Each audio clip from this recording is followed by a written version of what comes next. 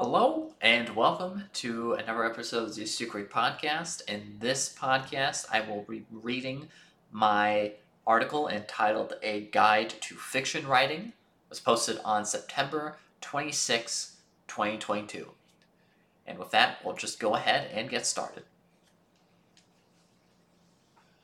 I'm now at the point where people ask me more about my tips on writing than for job referrals, thank God. But I've also noticed that I do not yet have a single source of truth, per se, on the subject besides my mostly tongue-in-cheek 10 tips on writing, and I link to my blog post entitled 10 Tips on Writing. So here's an attempt at a truly expansive guide. The first thing to note is that there is not really any meta course, technique, or book that's going to help you out too much here. The best attempt at such that I've read is The Hero with a Thousand Faces by Joseph Campbell. But even then, that doesn't really tell you the whole story. The most important thing to know about fiction is that, at its fundamental level, is about taking an idea in your mind and packaging it in such a way that someone else can get as close as possible to seeing the same idea in their own mind. It will never be perfect. The best writers get pretty damn close. This is best described with an example. Let's take a short story that I've written, Gray Area. And I link the direct link to Gray Area, the short story that I wrote. Take the opening scene with Fox taking the call from Sarah in his apartment. Visually, I can see the scene. I know what Fox looks like. I know how he shambles around the apartment, phone in his ear. I know how upset Sarah sounds through the phone speaker. But you don't. So I have to describe things to you, and hopefully you have the same sort of emotional connection to everything that I do. I've got to be tactful about it, though. I can't just explain everything one-to-one with what I see as plainly as possible, or else your eyes are just going to glaze over with boredom. Also, because this is me going ad lib, so I might describe this in the blog post later, but a big reason why you have to write in beautiful prose, you can't just describe things, is because the prose gives a person emotion more than, just reading something out loud, right? So if you write things in a specific way, if you write things poetically, then it enhances the feeling of dread or of happiness or of sadness, something like that. So I've got to leave some holes for you to fill in yourself, and when I describe things, it should be poetic enough that's easy for you to consume and naturally get the same emotional feeling that I'm going for. So that last line is a little bit similar to what I was talking about. Obviously, that's a lot harder in practice than theory, and each writer has their own strategy to try and crack it. The route I personally chose is through dialogue. My stories are always very dialogue heavy because when it comes to a person saying something, you can write very plainly what they say and have it still make a lot of sense. But you don't have to follow this strategy specifically. In order to get inspiration, both for what to write and how to write it, reading other fiction books is valid, but I actually wouldn't recommend it.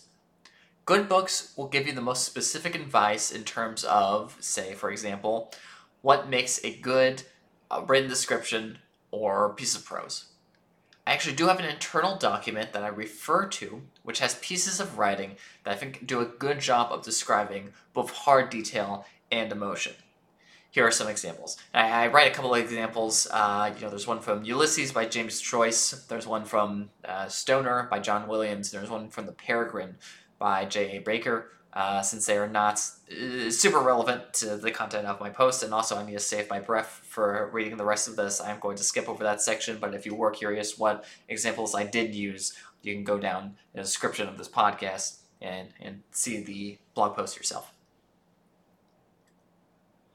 But, like I mentioned, I would not recommend books as a first go-to source. Instead, I would recommend movies and music. The movie recommendation is rather straightforward. A film director can get a lot more across than a writer because they are visually showing you, via actors and props, what is inside their head. And so as a wise, I'll watch a lot of movies See what the good ones focus on in terms of detail, and then try to emulate that in your writing. Going back to the gray areas example, in the scene where Annabelle goes to stay at Fox's apartment for the night, this is a scene that's been done in a relatively similar fashion in many films. So it made describing the scene easier when I knew what cues were for those scenes, which I had watched before. And also, I think it particularly helps me since mine is so dialogue driven. Of course, most films are mostly driven by dialogue, so it's easier to get that example from it. Music is also special, and that's the purest form of art. It's just a series of sounds, noises that elicit a certain emotional response. I guess I should say it's one of the purest forms of art because art itself, drawing stuff on a canvas is also pretty pure. But I just wanted to put that one out there for all the artists who happen to be listening. As I mentioned, all writing is really just trying to get other people to experience the same series of emotional responses to something as you do. Even the more intellectual writers have some sort of emotional response to the topics or themes that they're writing about, and they try their best to place their own emotions onto you, although some of them are more successful than others. The purpose for music as a writer, then, is a sort of litmus test. Take a piece of music you feel a strong emotional response to, and a story that is meant to elicit that same emotional response. Listen to the music, then read the story. Does it hit the same way? Well, obviously the music is going to be stronger because it's so raw, but you get pretty close to the same response with writing if you're clever. If the writing doesn't hit at all, however, there's some rewriting that needs to be done.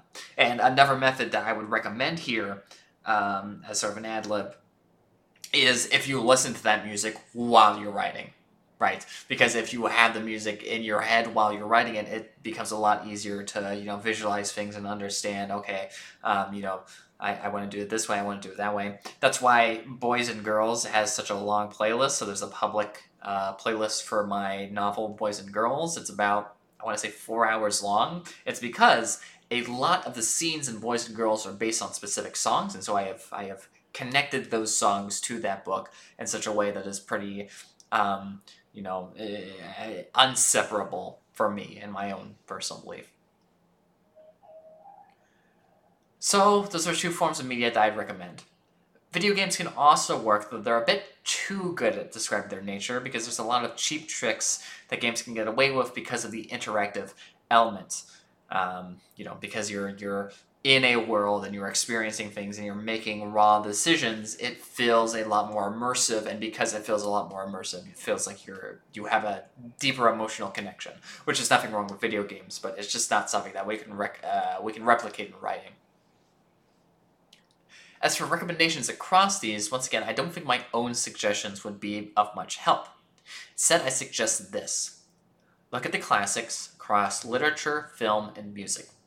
Digest a couple, and in particular, pick out the ones you either really liked or really didn't like. From there, try to find a pattern in what you like, and try to find separate patterns in what you didn't like. That way you have a good list of things to steal from, and a good list of things to avoid. Anyway, that's about it. I'm sure I'll think of more tips outside of this as time goes on, but if that ever comes up, I'll just edit this post and add to it. If you have anything that works for you, feel free to post it in the comments. So that is the end of that article. I mean, that one's pretty recent, so it still stays. I don't think I really have any corrections that I would say on that for the most part, but that has been that one. Like I said, description below, there is the link to the original blog post. But for now, I will see you in the next one.